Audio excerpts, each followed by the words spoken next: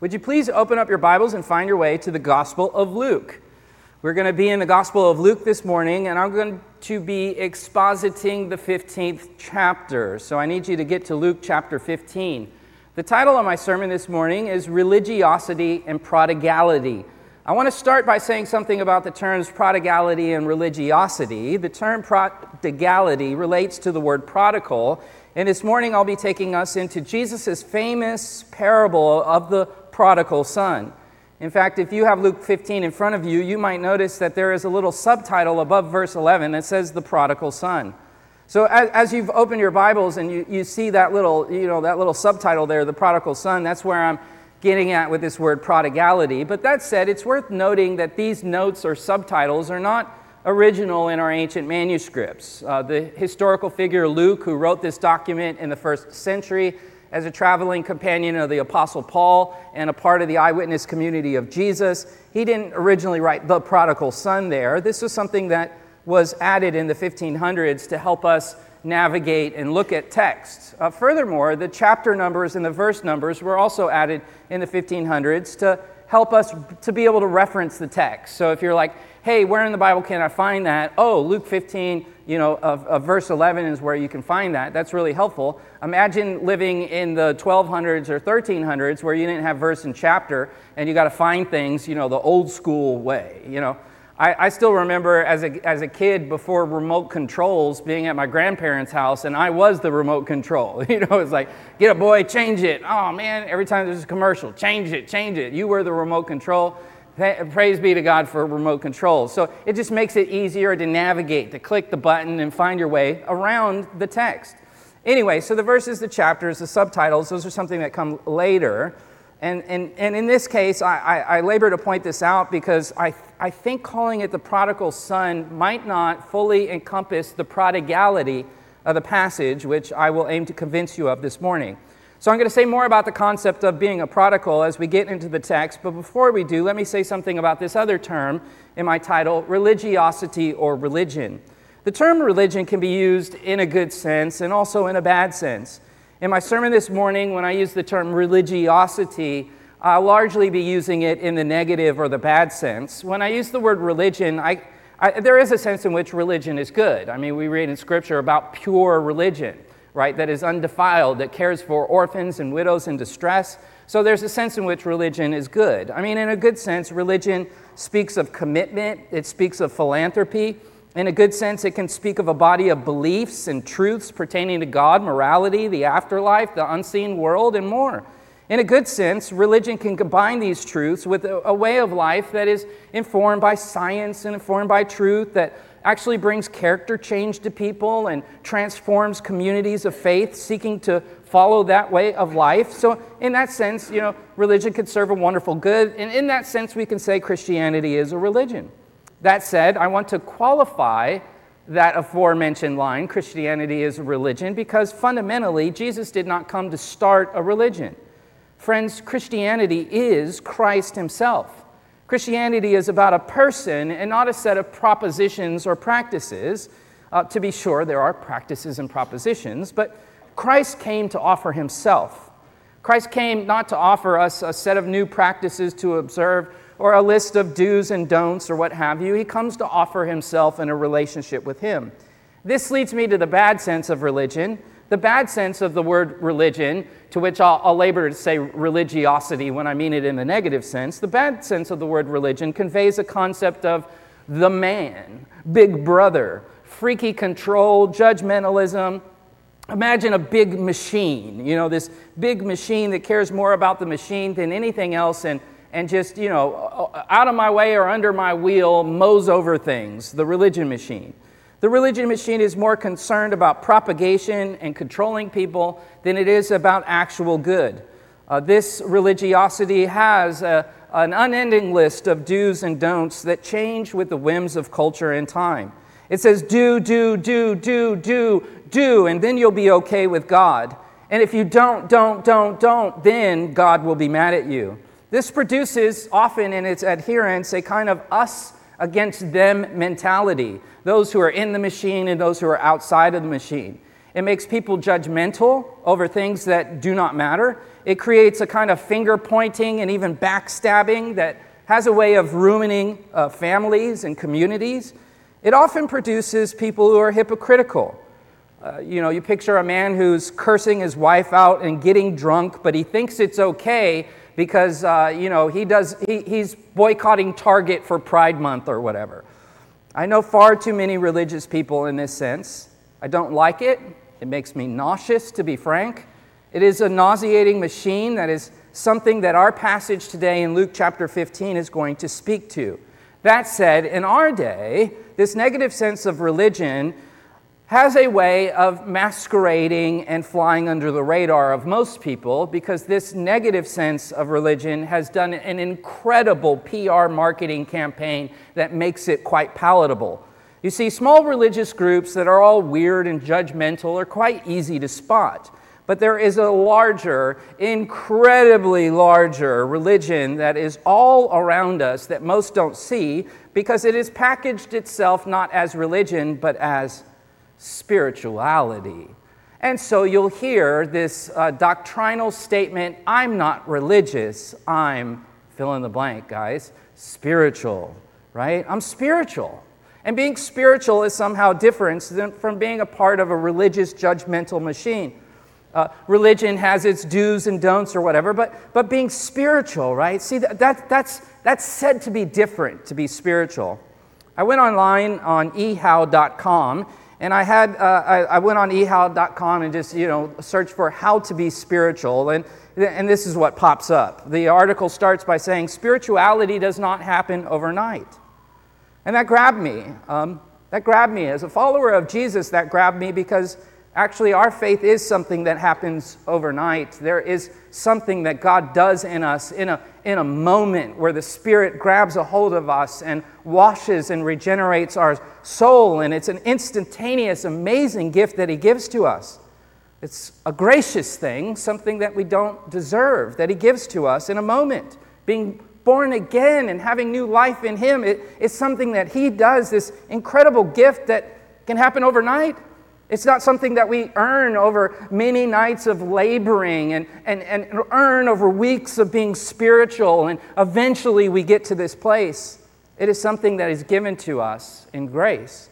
This eHow article goes on to list 18 things that you have to do to be spiritual. You see, the PR campaign has hoodwinked and bamboozled a lot of people because you think that being spiritual isn't all these do's and don'ts. Oh, by golly, it is. They have their lists of do this to be one of us. But this phrase, I'm not religious, I'm spiritual, has allowed people to be religious in a way that is cool. The fact is, they have a long list of do's and don'ts, and they have a religious machine that is just as complex and consumerist as your run-of-the-mill organized religions and cults. They have managed to stay cool, largely because of mainstream media, and hence pop culture is held by the throat by this kind of spirituality. It's so cool to be spiritual, but deep down it's just a bunch of religiosity. And this religiosity is confronted by the theme of prodigality in Luke chapter 15. At the core of being religious or having this religiosity or being spiritual, at the core of it is man and not God. Its center is the self and not the Savior. Now, speaking of the Savior, let's get into his teaching here in Luke chapter 15 and study how he exposes the spiritual types and the religiosity, the religious pretensions of his day. Jesus subversively does so by giving a parable, which leads us to the first point on your outline, parables. Now, what is a parable? The word parable comes from a Greek word, parabole. The Hebrews called them mashal. What's a mashal or a parabole? Well, simply put, a parable is a made-up earthly story that conveys a true heavenly message. Let me say it again. A parable is a made-up earthly story that conveys a true heavenly message. In Greek rhetoric and rabbinic circles of Jesus' day, at the time that Luke was writing this history for us, they used parables in rhetoric for argumentation and for giving clarity, for proving a point, for illustrating something. The parabole was used in order to clarify. What's interesting here, though, is that Jesus, when he gives parables, he often does it not to clarify, but to conceal. If you were here at the beginning of the worship service this morning, one of our readings was from Matthew 13. And in Matthew 13:10, the disciples come to Jesus and say, "Why do you speak in parables?" And Jesus goes on in verse 11 through 17 to talk about he speaks in parables not for clarity's sake, but for concealing sake. He knows they don't want to hear it, and so he speaks in a way that it will go over their heads, many of his parables do. Jesus explains that those who understood his parables, they understood them not because of his rhetoric or his skills as a rabbi, but rather because of a supernatural work that God gave them. Something happened overnight. They went from not seeing, from being blind to seeing. They went from not hearing to all of a sudden, every word he says makes sense. So then, the parable is a story that can conceal, but it is also a story that can reveal. And so, as you read the parables of Jesus, that is our heart's cry to say, "Oh God, reveal to me this, that I would not be among those who have eyes to see but cannot see." As it relates to the religiosity, as it relates to the spiritual types, this story was aimed at them, exposing their hearts and their way of life and approaching God with their do's and their don'ts. Look at verse 11. Here's the story. Jesus said, a man had two sons. A man had two sons. I got a story for you guys, a parabole about a guy and his two sons. As he continues in the passage, these characters are going to experience some problems, which leads to the next point on your outline. We move from parables to problems. Draw your eyes at verse 12. The younger of them said to his father, "Father, give me the share of the estate that falls to me." And so he divided his wealth among them. Let's stop here for a second. I want to make sure everyone understands what's going on. There's a father, he has two sons. We get that. The younger son asks for something that is actually quite unusual. He asks his father to give him his share of the estate. This is unusual because that's supposed to happen when your daddy dies. You're not supposed to do it that way. You wait for dad to die and then you get your share of the estate. Thus, this in essence is a slap in the face. It would be akin to saying, "I wish you were dead." This is a serious diss. I don't know about you, but if you want to get your dad riled up, just say, "I wish you were dead," and see how that goes over. The original audience would have heard the beginning of this story, and you'd hear those infamous keynotes, dun dun dun dun, right? Like, whoa, he said what to his dad? You're about to catch a beat down, bro. That you don't talk to your dad that way. In that culture, that's not how things went down. In that culture, the eldest son would receive a double portion of what the other children inherited. So if there were two boys, the oldest would have received 2/3 of the estate, and the younger would have received 1/3. For the father to give this up, it meant that he would be emptying his pockets. He would be spending it all. His life insurance, his 401k, and the rest. The cultural expectation would have been for the father to, just backhand the boy, disown the boy, cut him off. Even worse, in ancient cultures, you can stone your children for being disobedient. You can literally get rocked. The father doesn't give him rocks. The father doesn't give him justice.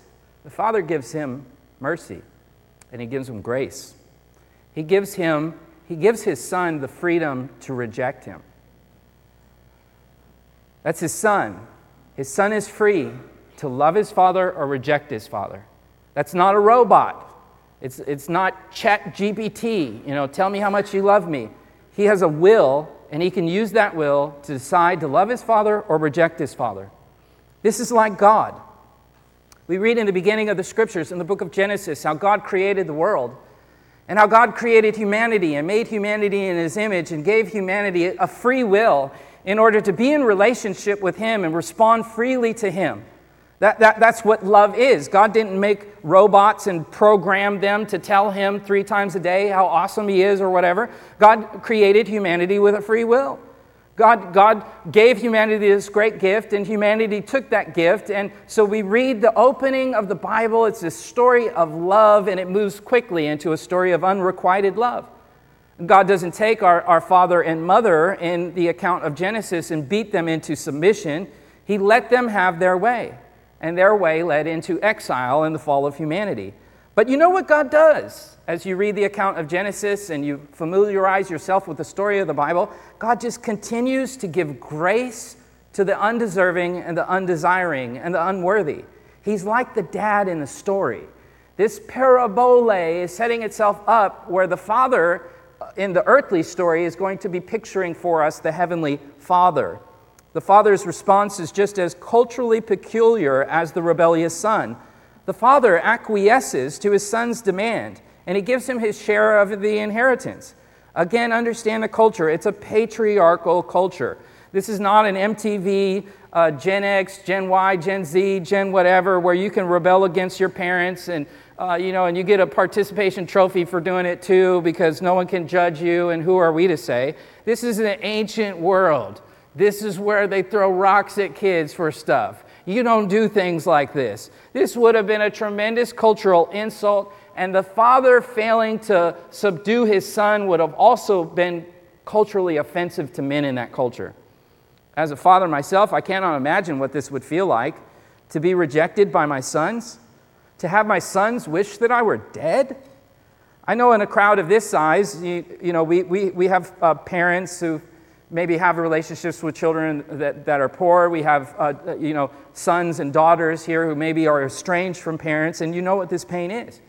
Or, in a crowd of this size, we have people who've received this pain from a spouse who deeply hurt you, and feeling that rejection in relationships that are intended to be free so that we use our free will to love and do the right thing. And oh, how painful it is when that doesn't happen. It's got to be hard to feel your love rejected, and further to see someone that you love spiral into the third point on your outline, perversion. Moving down the outline, parables, problems, and now perversion. As we get deeper into the story, it seems from the passage that the son's motivation for money was not a hatred of his father, rather it was a lure from the world. We, again, in a room of this size, no doubt you've had children hurt parents, children do stuff, they rebel against their parents, it's painful.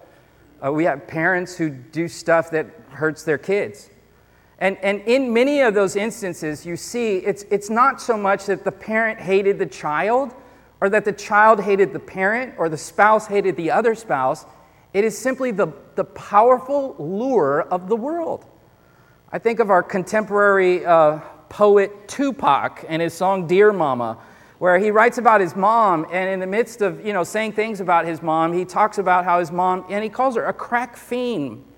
He says his mom was a crack fiend, but then he talks also about, he knows that was the lure of the world that was drawing her into drugs, but his mom desperately loved him, and he could see that.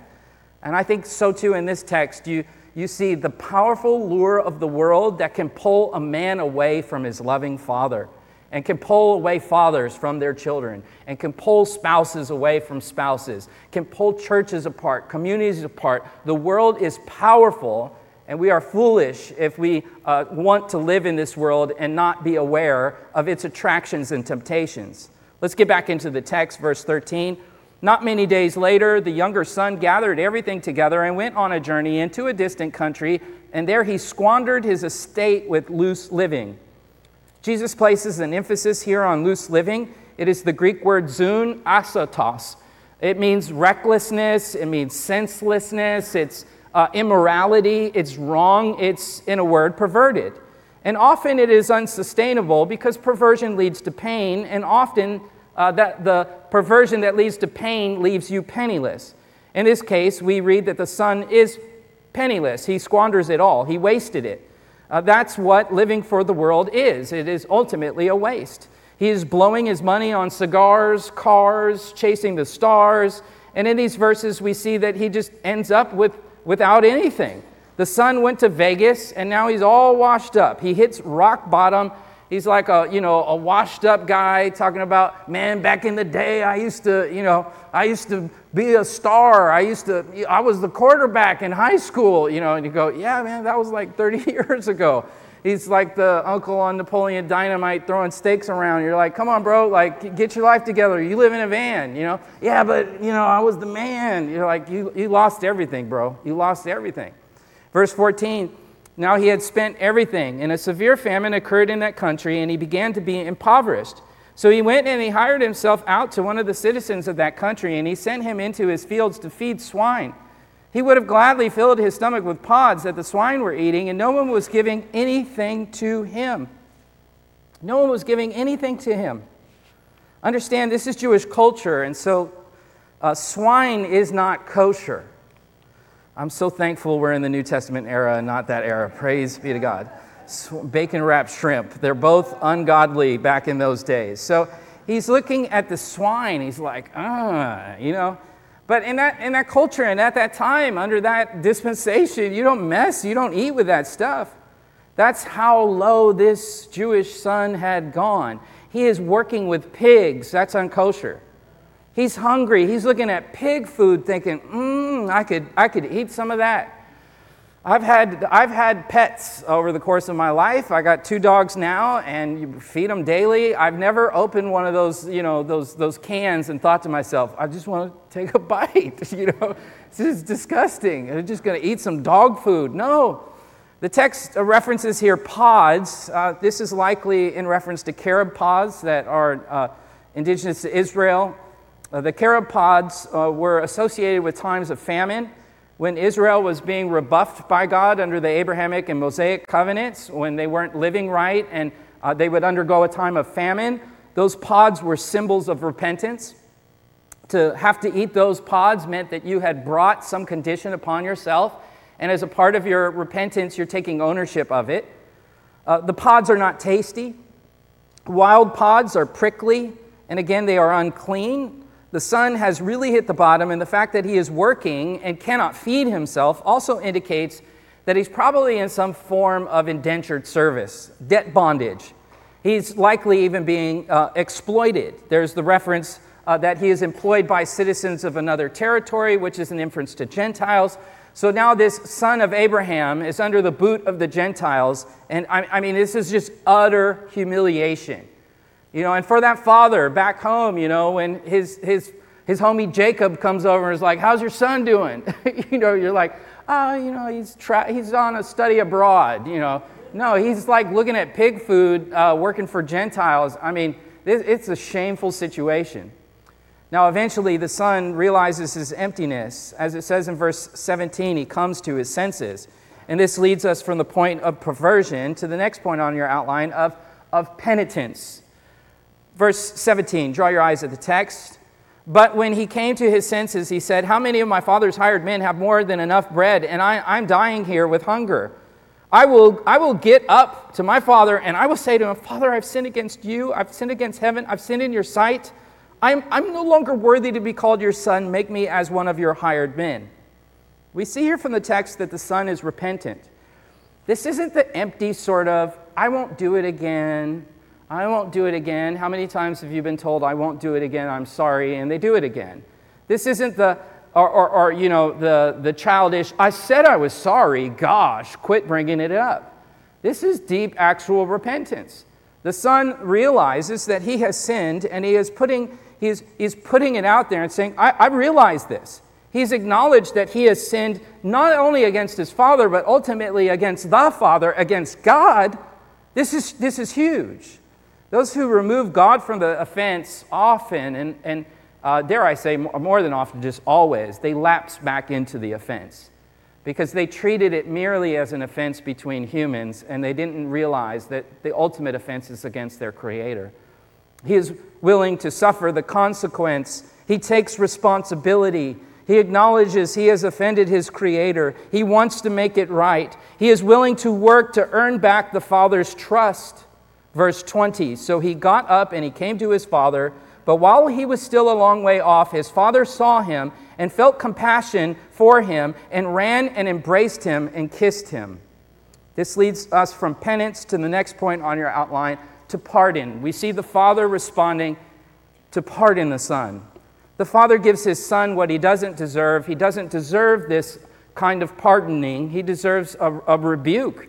He deserves a lecture. He deserves to be chewed out. But the father doesn't do that. The father embraces him. Again, recall what I explained about the culture, this ancient Middle Eastern culture, the great offense of what the son has done. He's taken his father's estate. His dad has a large chunk of his stuff gone.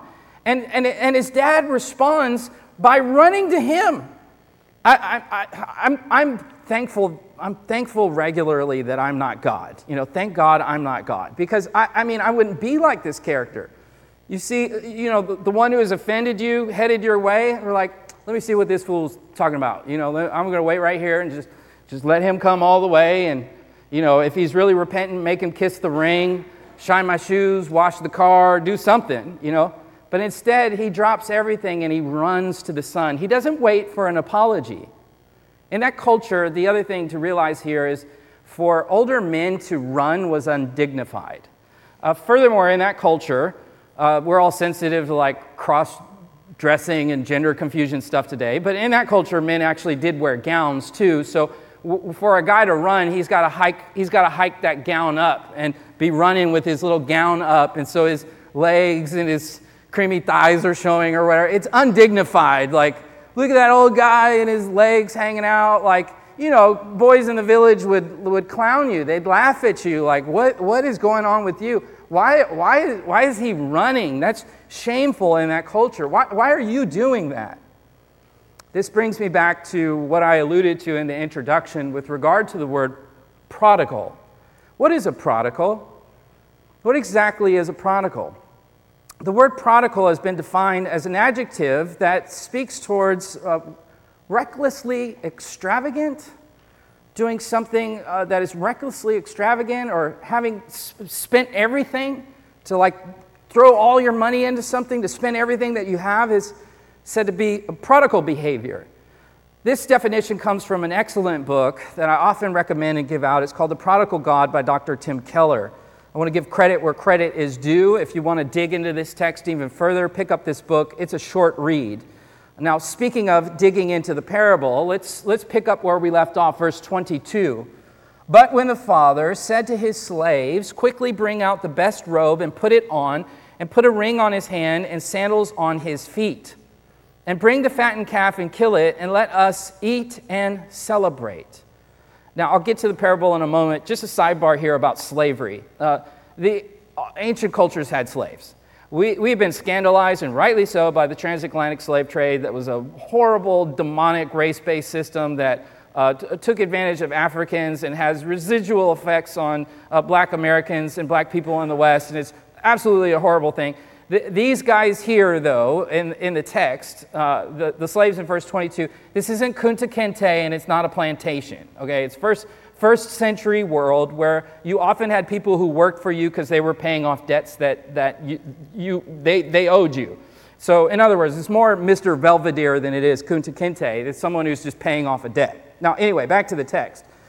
The father calls for his servants and says, go get the best clothes out of the closet.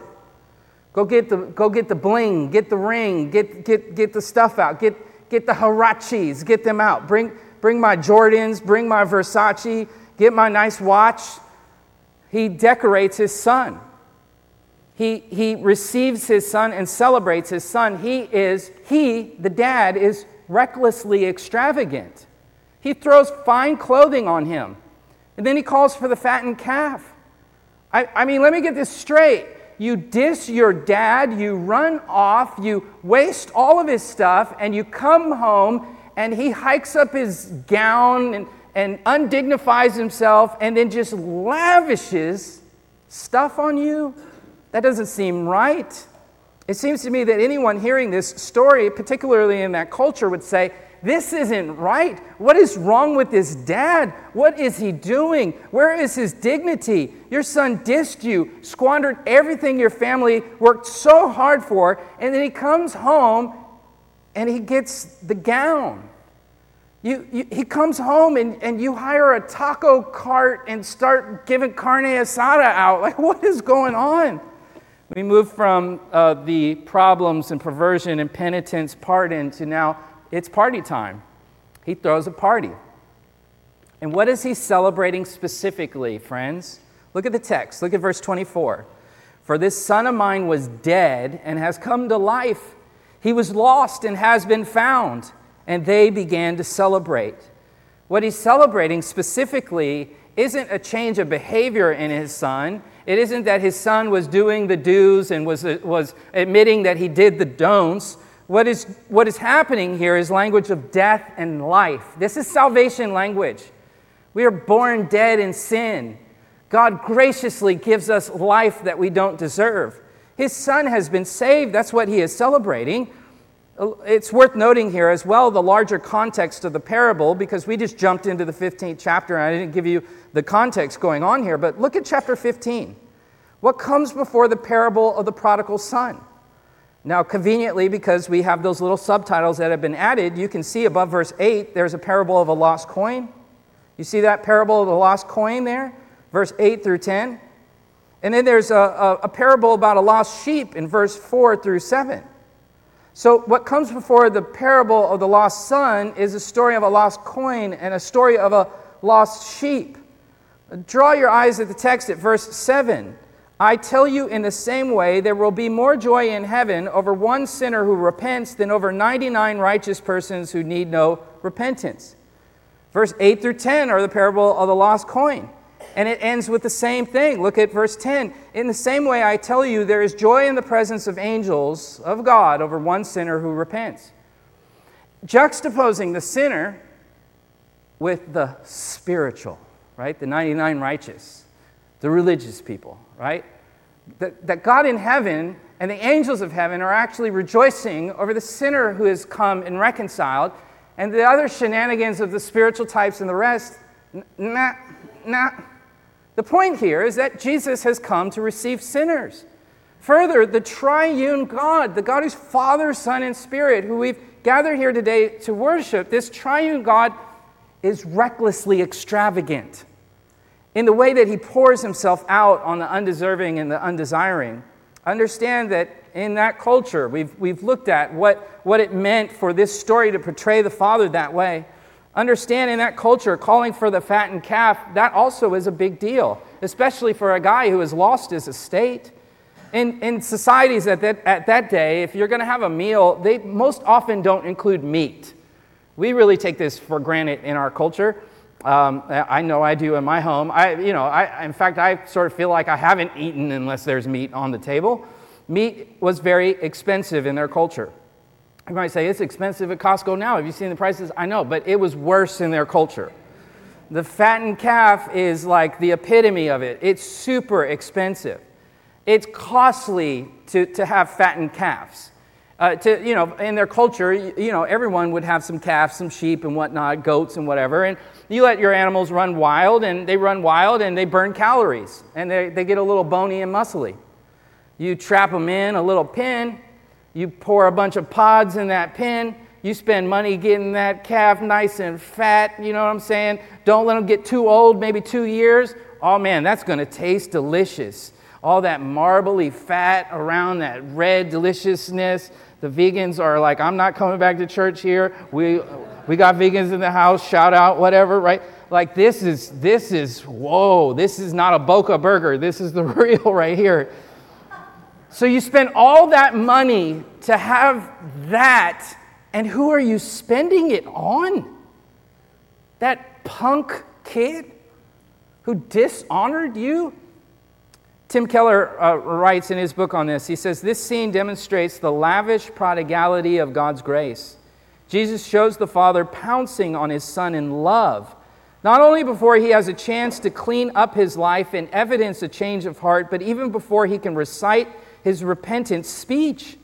Noting not even abject contrition merits the favor of God, the Father's love and acceptance are absolutely free. Let me emphasize that while it is free, it is costly. Dare I say, it is so costly you can't even put a price tag on God's grace. God's grace is free for the sinner, but it is costly to the one who has given it, the Father. Because the Father sent his Son to die as a substitute for our sins.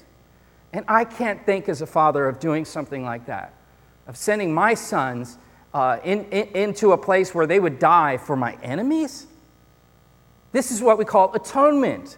It's what we call reconciliation and being made right with God. You see, God doesn't just forgive us of our sins, He makes the payment of our sin. And what is the payment of our sin? It's death. And that's an appropriate punishment because God is the giver of life. So rebelling against the one who has given you life means life is taken back. We deserve death. That's fair. We deserve an afterlife of punishment. That's fair. And yet God, what He does is He takes that penalty upon Himself in the sending of the Son. In the Old Testament, there was a sacrificial system where animals would be sacrificed at the temple. These were all foreshadowings and pictures of the one who was to come, the ultimate Lamb of God who takes away the sins of the world, Jesus.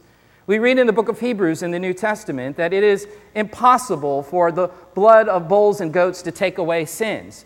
The Hebrews understood that those sacrifices weren't actually accomplishing atonement or anything, but they were looking forward in faith to the atonement that would come in the Son who would be the Lamb of God. Hebrews chapter 10 verse 10 says, "By this will we have been sanctified through the offering of the body of Jesus Christ once and for all." In communion, after the sermon today, we'll have communion, and we have the picture of His body in the bread on the table. We have the picture of His blood on the table in the cup of juice. It's there pictured for us, reminding us this symbol of what He has done for us. I can't believe how fast this year is going. I was at the store yesterday and they got pumpkins out. I'm like, wow, this is crazy. They got pumpkins.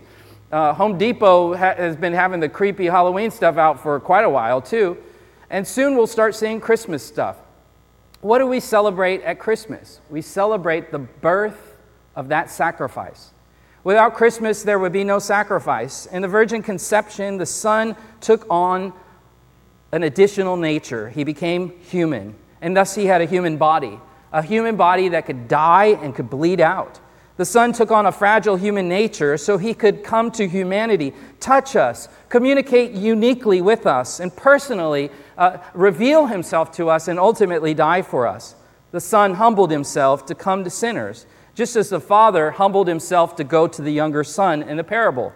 That Father humiliated Himself by hiking up His robe and running, and the Son of God did more than expose a leg. He gave up His heavenly robes to come as a naked baby in a manger, and ultimately as a naked, bloodied corpse hanging publicly on the cross of Calvary. The Father did more than sell an estate when He sent His Son. He gave His Son to die for us. His Son was the fattened calf that was slaughtered for us. The celebration wasn't just, oh, my son came home and now I got my boy back or whatever. This is the work of salvation. The religious people should be throwing a party. They should be excited. You know, He's come back. But they are not excited. They're not having it. Their ego, their fear, the blindness of their spirituality and religiosity can't see through this. They can't see through this. So Jesus, as He continues the story, He's going to show us, look, the younger brother isn't the only sinner in the story. Keep reading. Verse 25. Now the older son was in the field, and when he came and approached the house, he heard the music and the dancing. He sees the taco cart. He hears the he's like, what is going on? And verse 26, he summons one of his servants, and he began inquiring what all these things could be. And he said to them, your brother has come home, and your father has killed the fattened calf because he received him back safe and sound. You can see it coming. What is he doing? He's throwing him a party? I can't believe this. I can't believe this. Look at verse 28. And he became angry and was not willing to go in. And his father came out and began pleading with him. This leads us to the next point on the outline. On the back there, if you flip, we move from party time to pouting. The older son is a symbol of religiosity and spirituality. The younger son is a symbol of prodigality, as well as his father, where we see that extravagant, reckless grace being poured out. The older brother's angry. Here we see the heart of spirituality and religion and moralism. They are angry. They are angry when others do not do it like they do. They want conformity. They want control. They want comfort. They want acceptance. They want everyone to get along. They want everything to work their particular way. But notice the direction of his anger and where it is focused. It is focused on the Father. And who's the Father figure? A metaphor for God. What does God do in the text? He pleads with the religiosity and the spirituality of the older brother. He pleads with him. He pleads with him to see his own sin, his own anger. You're ultimately angry at God for being gracious. They are angry at God's election of who He chooses to save. They want self-serve spirituality that rewards good boys and good girls and punishes the naughty boys and the naughty girls. They want Santa and not a sovereign. They want to earn their salvation, not receive it as a gift from a gracious God. Listen as the older brother wrestles with grace. Draw your eyes at verse 29. But he answered, and he said to his father, "Look, for so many years I've been serving you, and I've never neglected a command of yours, and yet you have never given me even a goat, right, let alone a fattened calf, that I might celebrate with my friends." What about my friends? Verse 30. "And when this son of yours," he's your brother too, buddy, "this son of yours who has devoured your wealth with prostitutes, you kill a fattened calf for him?" Here we see in the parable two dead-end paths. Let me put them in front of you. One is hedonism or relativism, and the other is moralism, spiritualism, religiosity. The younger brother is the first. He's the hedonist and the relativist. He does what he wants. The younger brother did what was right for him. This makes me happy. This makes me feel good. I'm just being happy, and I'm going to do what I want. You can't judge me. Who are you to say? All roads get to the same path. I'm just doing what makes me happy. He was a relativist. Truth and morality were what he felt in his heart, and he followed after his heart. He was a hedonist who lived to make himself happy and to please himself. Incidentally, I know a lot of people who destroy themselves on this path. But you know what? I know a lot more people who destroy themselves on the spiritual, moralistic religiosity path as well. It's a gross misunderstanding of reality because doing good does not make you good in the eyes of God's law, or for that matter, in the eyes of any law. Follow me. If you break the speed limit and you get a ticket, you cannot fight the ticket on the grounds that more often you drive under the speed limit. You see, you can't go to court after killing a man and say, "Your Honor, think of all the guys I haven't killed. There's been a lot of guys that had it coming, Your Honor. I mean, just this one time, but my goodness outweighs my badness." It doesn't work that way because the law presumes obedience all of the time. You don't become good by observing the law. In other words, you don't get anything for doing what you are supposed to do.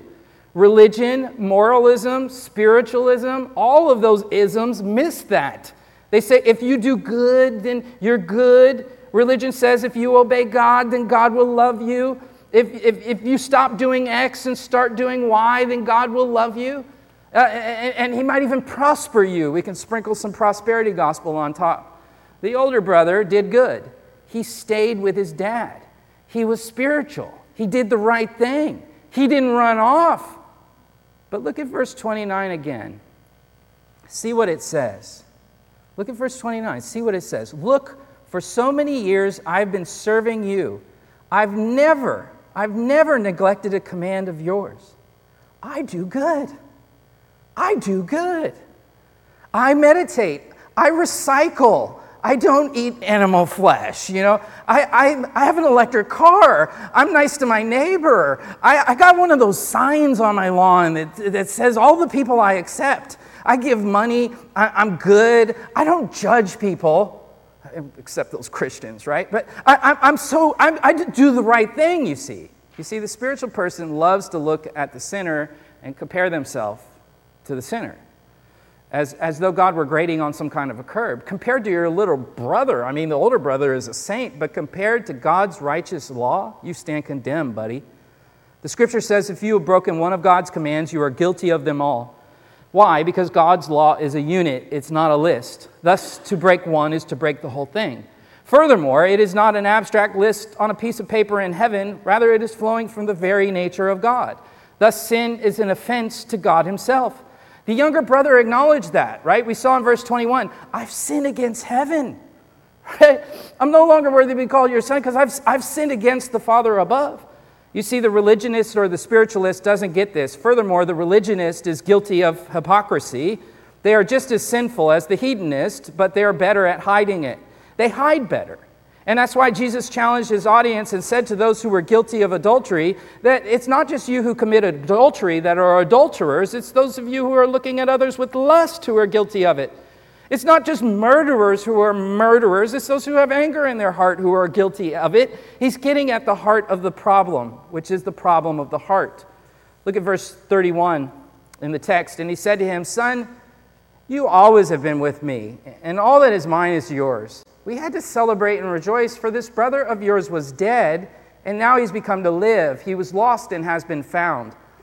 Now the parable ends here with some principles for us to reflect upon concerning salvation and self-righteousness and spirituality and more. Religion ends in pride and despair. Pride, I made a list, I checked it twice, right? I did everything that I was supposed to do. I'm a good person, right? But pride is fundamental in sin. Pride positions us to point at others for what they're not doing and to see in ourselves what we are doing. And this pride will lead to total despair. I try hard, I try, and it doesn't work. I have my 18 steps from ehow.com about how to be spiritual, and I can't keep them all. Jesus, on the other hand, leads to a humble and confident joy. Humble, I can't do it. I can't square up to his law. But praise be to him who has perfectly obeyed the law and will give himself for my account. The older brother didn't see his need. He was relying on his deeds. He was more concerned about the rules of who was right than he was actually about the heart of his own father. He could not see, he could not rejoice in grace. Furthermore, he could not see the grace that he himself was getting. He certainly could not see the sin of his own heart. The fact is, the older brother was just as sinful as the younger brother, but it was clouded by his spirituality. And others around him probably didn't notice it because moralists and spiritualists are good at hiding their behavior. But look back at the parable. Look at verse 12. Look at verse 12. See something that I didn't emphasize earlier. Did you catch it earlier?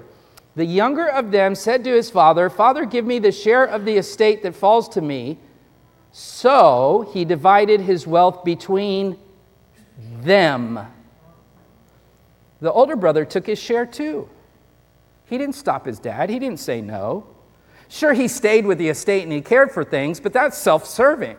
His dad gives it to him, and now he wants to profit off of it. That's a no-brainer. The point is, the older brother could have said, "No, Dad, don't do that," but he didn't. He took his too. It is interesting, this verse. It is interesting how the silence is interrupted here as you watch the way the older son talks to his father. He doesn't speak with respect. Mind you, it's his father's estate, even though he is bequeathing it because he's still alive. Right? This is an insult. It's like saying, I wish that you were dead. The point here is that you see the older brother was dissing his dad as much as the younger brother. And what does he do, though? He shouts, "Look at him. Look at what he did." But the law of God points back at you. Keep in mind the patriarchal culture that demanded respect for elders. The older son's behavior is absolutely outrageous. The father gives him exactly the same grace, though. Despite how he insulted him publicly, he gives him what he does not deserve. He should have been slapped in the mouth. He should have got a rock to the head. But instead, he reminds me, verse 31, "Son, you have always been with me, and all that is mine is yours." Friends, that's God's grace. That he offers parties for sinners. He offers his estate to the spiritual types. His love is absolutely extravagant. The parable ends here, and you kind of wonder what happens. You know, whatever came of the older brother. Did he just pout and just run off or whatever? It kind of parallels the story of Jonah, so I imagine the older brother pouting as Jonah did, and God continuing to lavish grace on him, because ultimately God is a gracious God, and we can all give thanks and praise for that. When you look at the parable, the interesting thing, though, is the motivation of the sons. They both use their father for stuff. It's like gold digger religion. I don't really care about Jesus. I just want to get that ticket to heaven. I don't really care about Jesus. I want to get that health, wealth, and all that other stuff that those guys on the TV are saying. I don't care about him. I'd be just as well happy to get to heaven even if he wasn't there, because that was the end that you were worshiping, your satisfaction. Both of the sons want the stuff, and they don't want the father in their sin. The younger son wanted to live by way of the world. He wanted his father's things and not his father, and so too the older brother wanted his father's things, and so he was mad that he didn't get the carne asada and the DJ. Tim Keller tells a modern parable that I think is helpful here, and I'm going to quote from him. He says, "Once upon a time there was a gardener who grew an enormous carrot. He took it to his king and he said, 'My lord, this is the greatest carrot that I have ever grown or ever will grow. Therefore, I want to present it to you as a token of my love and my respect for you.' The king was touched, and he discerned the man's heart. So as he turned to go, the king said, 'Wait, you clearly are a good steward of the earth. I own a plot of land right next to yours. I want to give it to you freely as a gift so you can garden all of it.' The gardener was amazed and delighted and went home rejoicing. But there was a nobleman at the king's court who overheard all of this, and he said, 'My, if that is what you get for a carrot, what if you gave the king something better?' And so the next day the nobleman came before the king, and he was leading a handsome black stallion. He bowed low and he said, 'My lord, I breed horses, and this is the greatest horse that I have ever bred or ever will. And therefore I want to present it to you as a token of my love and my respect for you, king.' But the king discerned his heart, and he said, 'Thank you.' And he took the horse and dismissed the nobleman. The nobleman was perplexed. So the king said, 'Let me explain. The gardener was giving me the carrot, but you were giving yourself the horse.'" It's a very creative parable, and it's getting at the point. You see, the parable, it wasn't about love of the Father and the bond of fathers and sons. It was about getting. The parable of Luke 15, we see the same thing. The older brother gives to get. The older brother is mad about the calf and the party. He is not upset about the father's heart, that is, seeing his younger brother crushing his father's heart and seeing his father just experiencing the weight of the sin of his son and all the agony and turmoil. Instead, he is angry about what he didn't get. And meanwhile, externally, he's doing the right things. Empty religion is that way. It will externally do the right things, but it is about behavioral control to get from God, not to surrender to God and say, "God, have your way." There is a religion that is made of men, and there is one that is revealed from God, and the two are not the same. The religion of man is about me, my good works, my deeds, right? What is revealed from God is Christ and Christ's deeds and what Christ has done and what you could never accomplish save for Him. Religion says if I obey, God will love me. If I stop doing X and start doing Y, then God will love me. But true religion, redemption, says, no, God loves you. In spite of everything that you have done, He chooses in His grace to love you. He chooses to give you what you don't have coming. And He Himself pays it. The Son becomes the fatted calf of the Father. He dies on a cross, again, bloodied and naked, taking our guilt and shame upon Himself. And friends, that is an invitation for you to come today to Him, to receive that wondrous gift, to hit the bottom like the younger son did and admit your sin, admit your need. The parable in the greater context, look at the opening verses. I'm just about done. Look at verse 1. What does it start with? What are these stories preceded by? All the tax collectors and the sinners, verse 1, were coming near to Him to listen to Him. But the Pharisees and the scribes began to grumble, saying, "This man receives sinners and eats with them." Right? It's religiosity. It's spirit. I'm spiritual. And you're rejecting the exclusive offer of God to forgive you. And you're mad at Him that He gets to choose who He's going to save on His terms. You're mad at Him for that. The parables are aimed at those who could not see their sin, who failed to rejoice that sinners were receiving pardon. That is all the older brother. Meanwhile, the younger brother is a reality as well. These characters capture us all. So where are you this morning, friend? Are you like the younger brother? Maybe you've tried all that the world has lured you in, and you're at the bottom, realizing its emptiness, but maybe you haven't realized ultimately that your sin was against the Father in heaven, and it's time to come home. Or maybe you're like the older brother. You think that you're good because you're not as bad as those other guys. Either path that you're on, I invite you to get off that path and come home. If you're a sinner, you repent of your sins. If you're religious, you repent of your dead religion. Whether we are older brothers or younger brothers, we're all perverted prodigals. The problem with the world is found in this perversion, that we're all sinners. Both paths are empty and damning paths. There was a newspaper once posed this question. It was in England. The newspaper posed this question, "What's wrong with the world?" And they wanted readers to respond. And notoriously, the Christian G.K. Chesterton responded to this newspaper question, "What's wrong with the world?" like this: "Dear sirs, I am." Signed, G.K. Chesterton. You see, the younger, the older, they're denying that reality. That look, I'm a sinner. Liberation, life is found in confessing your sins and saying, "Look, I can't do this. I'm dirty. I've rebelled against you. Father, have your way with me." Let me remind you this morning that you don't have to walk back home.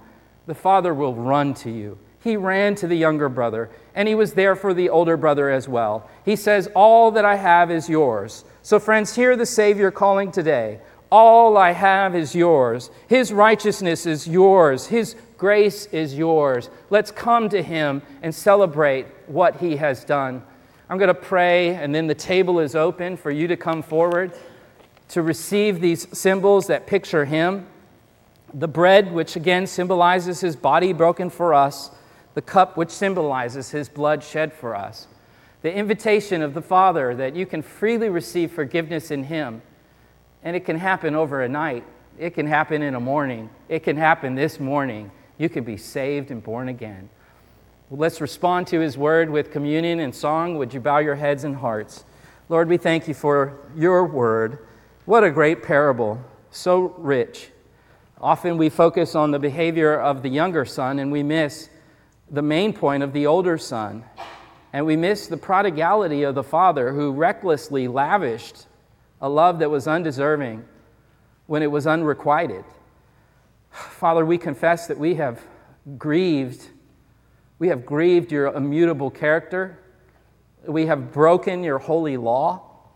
We are so in debt to you, and it is a debt that we could never pay. Indeed, in our sin, we tallied up a great debt that was beyond. And the compounding interest of our sin just weighs heavy upon us. And then you come running out, receiving us, and throwing a party, and the angels in the heavens rejoice over one sinner who repents.